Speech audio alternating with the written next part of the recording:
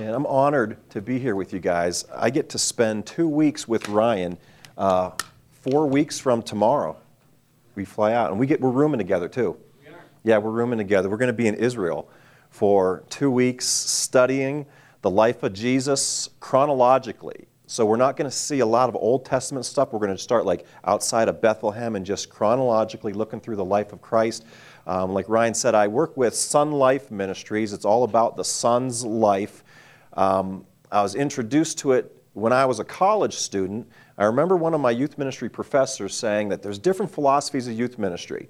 There is like the parachurch model, where you get a lot of students together, you play some games, you do a 10-minute Bible study, and then you get refreshments, and then at summertime, you get all the kids to summer camp, share the gospel with them. And then he said there was a traditional model where you have a youth group president, vice president, secretary, treasurer, and that's what I had growing up. My youth group was like that. They called the meeting to order, old business, new business, somebody did a Bible study, then you went and played dodgeball and you went home. And then he said there's this other model called the Life of Christ model, and it was started by Son Life Ministries at Moody Bible Institute in 1980, and it looked at the life of Jesus and how did he do youth ministry, because most of his disciples were most likely youth pastors, or they're most likely teenagers. So he had a youth group. What did he do to make disciples? And I'm like, this makes sense to me. I'm a Polish guy. Zaborowski is my last name. I grew up in a small town of 400 people, so I'm not the smartest guy, but that made a lot of sense to me. Instead of trying to reinvent everything, let's look at what did Jesus do. So right after I graduated, I went to a Son Life seminar and was just catapulted down the pathway of disciple making and making disciples like Jesus did. And that's one of the things that Ryan and I just initially picked up on each other's heartbeat. That's what I love about Montana Bible College. Probably, and I get around the country a lot, probably the best college for focusing on disciple making. Moody does a great job. Taylor University in Indiana, their youth ministry departments really pump out disciple makers, but collectively as a college, pushing it out there, yeah, you guys are at the top for doing that. Like Ryan said, my name is Joel. I am 48 years old. This is my 27th year in sort of pastoral ministry because I resigned as a pastor last year to go on staff full-time as a missionary with Son Life. I do leadership development across the U.S. I work with pastors, youth pastors, ministry leaders, training and coaching and mentoring the life of Jesus and how to make disciples like him. I've been married 25 years. I married up, probably like Ryan did, married up to my wife Stacy is a nurse. She stayed at home a lot of years, but then about 4 years ago started being a school nurse at a school for developmentally challenged children. When we were here in the Valley, she for 1 year worked at Sacagawea Middle School where she was a personal nurse for a student who was autistic and epileptic and had a lot of issues, and so God sort of prepared her for the job that she has now at her school. Got a 22-year-old daughter. She's graduating from Cornerstone University in Michigan with a teaching degree, and she's looking at possibly coming back to the Valley here where we used to live. She's getting married to a good redneck kid. He's a kid, he was in my youth group for 2 years, discipled him for 2 years, then discipled him for 2 more years as a college student. He was in 4-H. Anybody in 4-H? He rebuilt a tractor for his 4-H project. So he's good by me. Got a 19-year-old son. And he is at Cornerstone also. He's studying missionary aviation. He was seriously considering MBC and the outdoor discipleship program, but the Lord just sort of took him to that missionary aviation field, so he's studying that there. And then I've got an 8th grade son who I love having him at home. I love coaching him in sports and just seeing him grow to reach out to his friends and share the gospel with his friends in the neighborhood. That's our family. Like I said, I grew up in a small town. Small town, if you can envision Pennsylvania, it looks like a rectangle, and up in this far corner is where I grew up, the northwest corner of Pennsylvania, town of 400 people. We were a logging family, so I grew up running log skidders, backhoes, bulldozers, chainsaws, all those things. I grew up going to church. My grandfather was a Baptist preacher. We were a Polish family, so in the city of Erie, Pennsylvania, which is up in that corner, he was pastoring a little Polish Baptist church. He would preach in Polish at 8 o'clock, and then Sunday school, and then at 11 o'clock preach in English to this little congregation in Erie. I came to Christ at the age of 9. I grew up going to church, went to vacation Bible school, Bible camp in the summer, all those things. But you know how when you put a coin in the gumball machine and you crank it, and then the coin drops and then you get your gum? That's what happened to me. I was, heard the gospel, exposed to the gospel, and then the coin dropped. And one day at this after-school Bible club, I remember walking to Bible club in the snow, in the winter, pulling my brother on the sled to Bible club in our little town. And then that one day, the lady, Miss Donna Doot, I remember her name. I don't know where she is today, but Miss Donna Doot shared the gospel again, and the coin dropped. It made sense, and I prayed and asked Jesus to forgive my sins, give me eternal life in heaven. And my life didn't change a whole lot at all as a 9-year-old. Then the next year when I was 10, my dad, in his logging business, he lost his brother. His brother, my uncle, was his best friend. He was killed in an accident working for my dad. And my dad went into depression, had a nervous breakdown, had to be hospitalized. Back then, they called it manic depression because he would get really depressed and cry all the time, and then he would just hallucinate and get like schizophrenic. They call it bipolar today. So he started going on medication, and a year to the day after my uncle died, my dad's best friend was killed in a logging accident for my dad. A branch fell off a tree, a widowmaker, and hit and killed his friend Chuck. And again, my dad's life started to spiral downward, and about a year after that's when my dad started to drink alcohol. And my family would go to church, my dad would just drink. I mean, he was a case of beer a day, 24 cans. He would pound the alcohol. And as a 10 or 12-year-old boy at that time, as you can imagine, I'm sure some of you guys have experienced stuff like that, where your world just blows up and it falls apart. And dads need to hand off that masculinity down to their sons, and boys are looking for their approval and their dads to be proud of them. And that was a real struggle for me because I wasn't having that. And I remember going to church at that time and seeing men in our church and seeing that they always were smiling at church, but it seemed like one of those phony smiles. You know what that's like? Where everything's good all the time. How are you doing? I'm good. How are you? I'm blessed, brother. I'm good too. Praise the Lord. But life wasn't squeaky clean and like that all the time. And as I got older into my teen years, I start to detect there was a lot of hypocrisy in the church. Anybody ever notice that? I think teenagers have this inborn hypocrisy detector in them, and you can just sniff it out. And I was sniffing it out, and I would see these guys talk one way on Sunday, but live completely differently throughout the week. And as a teenager, I started to get really critical and cynical about it. And I remember saying to God, you know what? I look in church and I just see all these hypocrites here. And it was like all of a sudden this mirror came down in front of me, and I realized, wait a minute, I'm just like they are. Because at age 9, I put my faith in Jesus and I believed in Him, but here I was living one way at school completely different than Sunday. And here, what I was critical of, I was becoming. And I remember reading in my Bible, saying, okay, God, I want the real thing. I hate phoniness. I hate hypocrisy. I hate pretense, even though as a teenager, I didn't know what that word pretense meant. But I hated that kind of stuff. I'm like, I want what is real here. And I remember coming across John chapter 10, verse 10. Are you familiar with that verse? When Jesus said, the thief comes to kill, steal, and destroy, but I've come to give life and give it to the full or abundantly. And I'm like, that's what I want. I want that full life, that abundant life, that real life. Where do we get that from? Because I'm not seeing it in these men in the church. I'm not seeing it at home.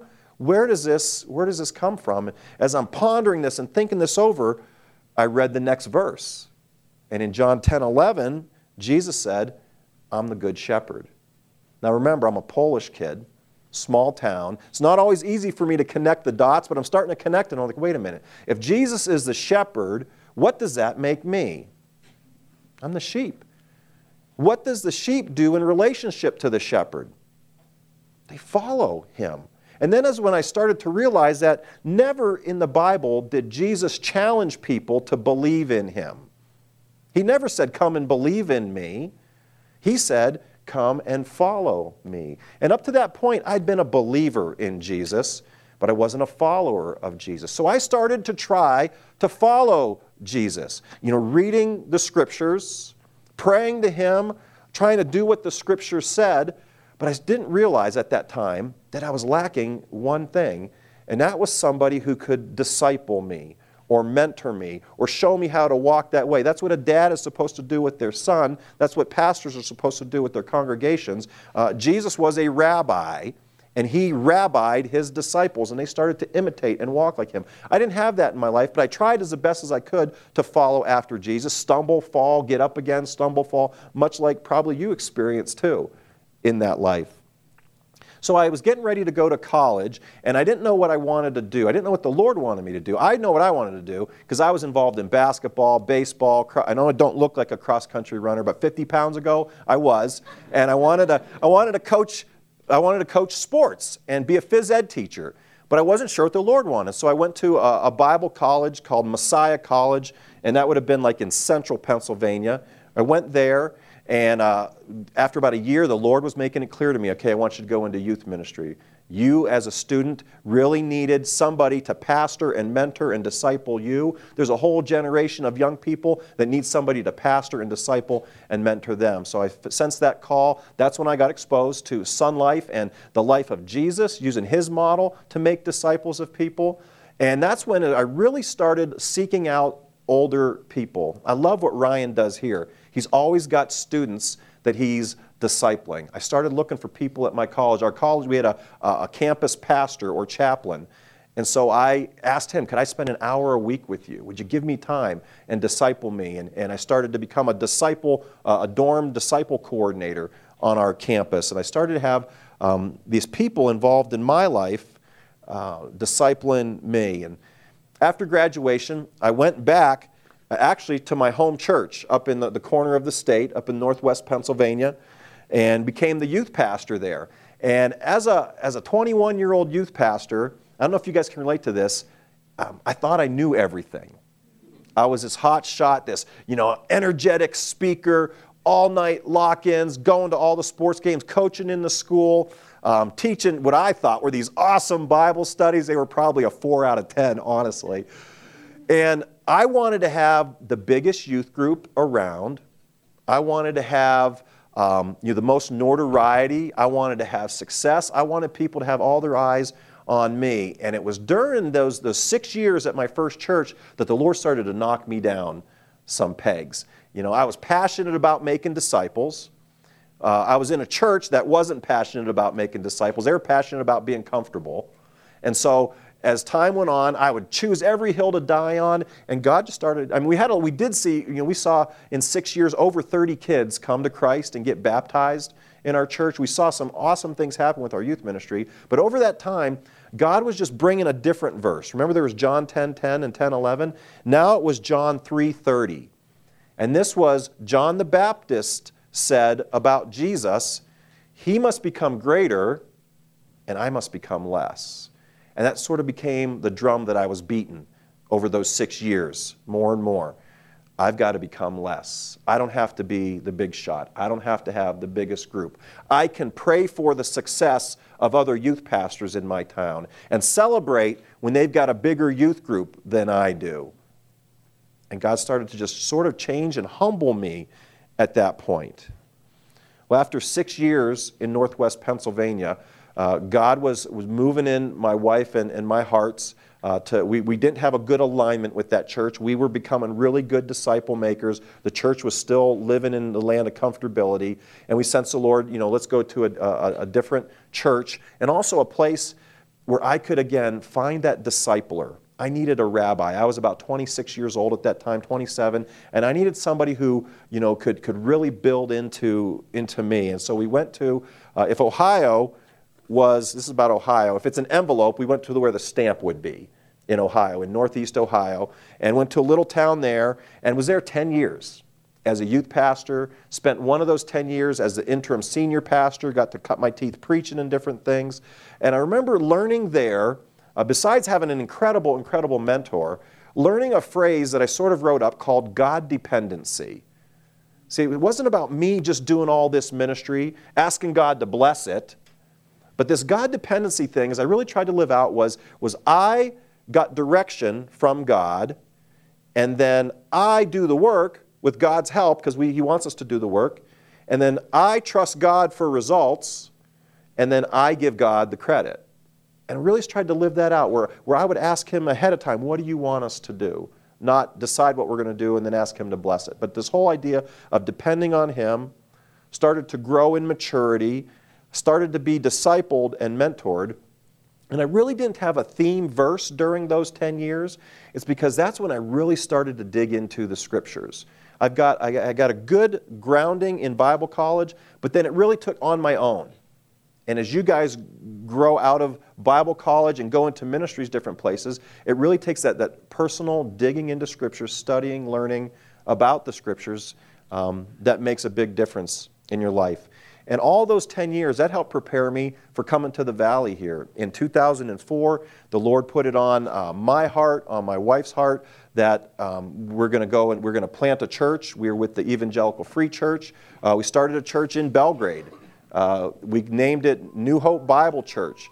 And it was just, those were like years of faith for me. I remember, does anybody know where River Rock subdivision is over there in Belgrade? There was an elementary school there, and I remember standing out there in 2004. We had driven our family out here for vacation. We were praying about planting a church. We'd done a lot of investigation, talked to different people, and we said, Lord, if you want us to come here, would you let us live here in River Rock? Would you let us start the church in that school? We did a lot of groundwork. I was on the phone over the next year with the principal of that school. Turns out he's an elder in the Latter-day Saints church. He did not want us in there. And I remember calling 4 times throughout the summer, can we use your church, your school building for a church building? No. Call me again, hey, I'd like to meet you. I'm going to come into town. Could we use the building for our church meetings? No. 4 times. And I remember after we moved there, I'm standing out in the lawn of that school saying, Lord, what are we doing here? We sold all our stuff in Ohio. We had a house, a barn, 3 acres. I had an Arctic Cat 4-wheeler with a plow. And we lived where we could get 120, 140 inches of snow a year where we lived. And we sold all that. We moved into the mobile home section of River Rock. So we had a little double wide. And I'm like, Lord, what are we doing here? We're supposed to start church in 2 weeks. We don't have a place to meet. So I sent out emails asking people to pray. I had the meeting, finally the face-to-face meeting with the principal of the school. 20 minutes into the meeting, I had a master key to the building. See God grow in our faith. And I remember as we were getting ready for our first gathering, it's a Sunday morning, we're having a gathering, and this is stupid me, Polish kid, town of 400. We had our first worship service on the Sunday before Labor Day. And I didn't realize that in the Valley, people don't go to church from Memorial Day to Labor Day. They're out in the mountains, they're hiking. I had an elder from another church say, yeah, the pastor knows he's not going to see me from Memorial Day to Labor Day. I'm like, that doesn't make sense if we're following Jesus. But that was the culture here.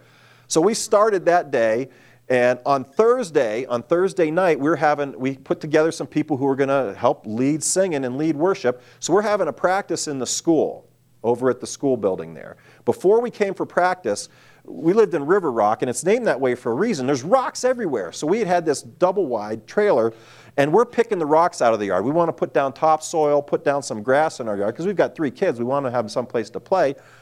So one of the guys who wanted to help start the church comes over with his Bobcat, and he's digging up gravel, and I'm hauling it away in a dump truck I rented. And I come back from one of my runs, and he's outside, and there's water all in my front yard. He's like, dude, you got water here. I'll see you later. And he leaves. So he's gone, and we're like, where's this from? We found it's from the clean out. He broke the clean out, so we got no water in the house. So we're going over to Burger King across the highway to wash our hands even. My wife says, hey, I found the jackpot. There's porta potties right behind here. We can go to the bathroom. So we call Roto-Rooter, and they're coming out, and they're saying, this is going to be a big deal. And this is Labor Day weekend. This is Thursday of Labor Day weekend.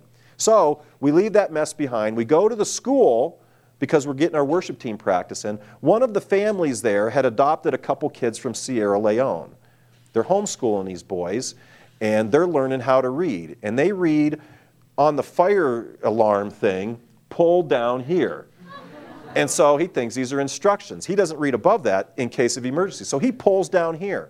The alarms go off. Fire department's coming. I'm running down the hall with the janitor trying to call them off. And I'm thinking, here, this Mormon principal doesn't want us here anyway. He's looking for a reason to get rid of us. Here's his reason. We're sunk. What are we going to do? It's Thursday. Meanwhile, the fire department's there. We're getting them settled down. Roto-Rooter calls me up, and I'm on the phone outside from the fire alarm going off, and he's telling me, you know what? This is going to be, $1,500 to $1,700. And I'm like, dude, we sold all our stuff. I'm a church planting pastor. I don't have a salary yet. Lord, what are you doing here?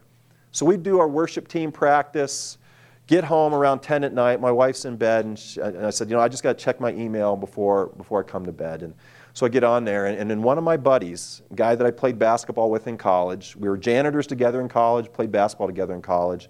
He says, hey, Joel, I just wanted to see how things are going, and we're praying for you, we're given to help you as a missionary church planter, but we haven't heard you say anything about finances lately. But I know you need them, so we just want to let you know we just mailed a check for $2,000.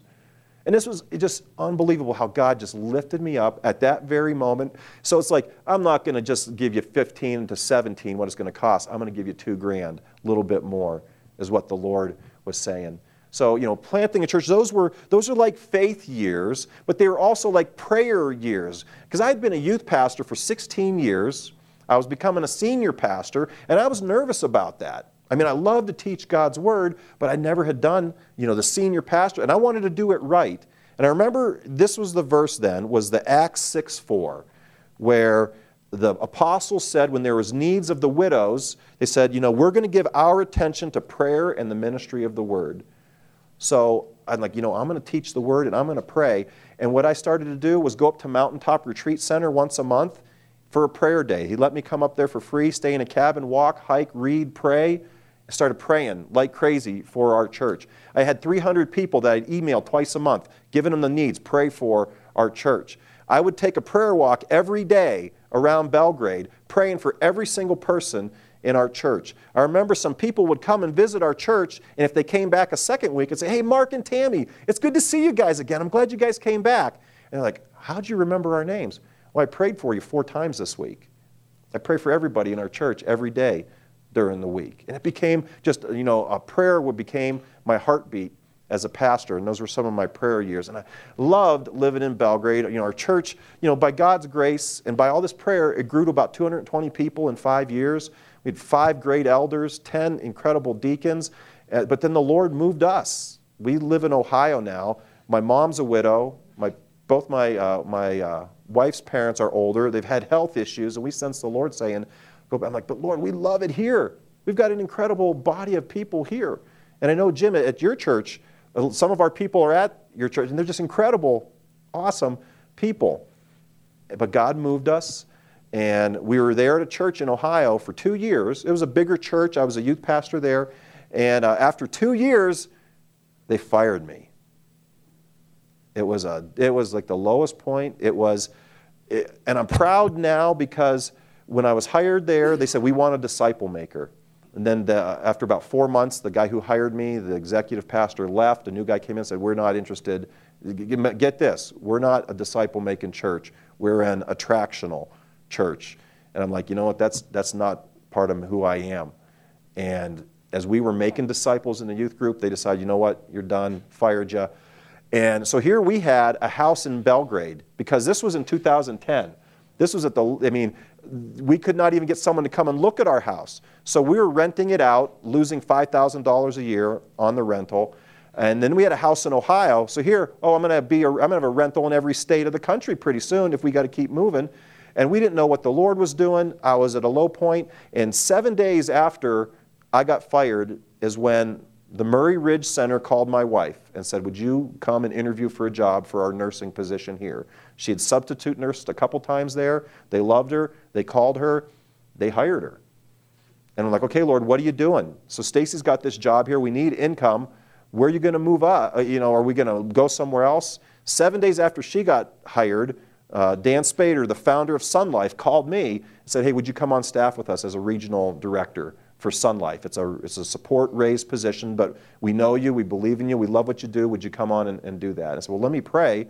And, we talked about doing that part-time, and then 3 days later, Trinity Evangelical Free Church called me and said, would you come on staff with us part-time as pastor of disciple making?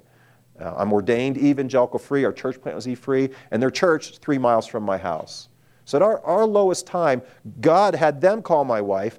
then I got called, just where the Lord just reached in, even in our lowest time. And I think of Philippians 3:10, where we say, I want to know Christ, and we all do, but he goes on to say, but I want to know Christ and the power of his resurrection and the fellowship of sharing in his sufferings. And we'd like to pass on that. I would love to pass on that. But man, that's where we are forged, is on the anvil of affliction. And he really makes us who we are. So these past several years, past 4 years, I've really been studying and pushing out the life of Jesus. 1 John 2:6 has been my verse. If anyone claims to be in him, they must walk as Jesus walked.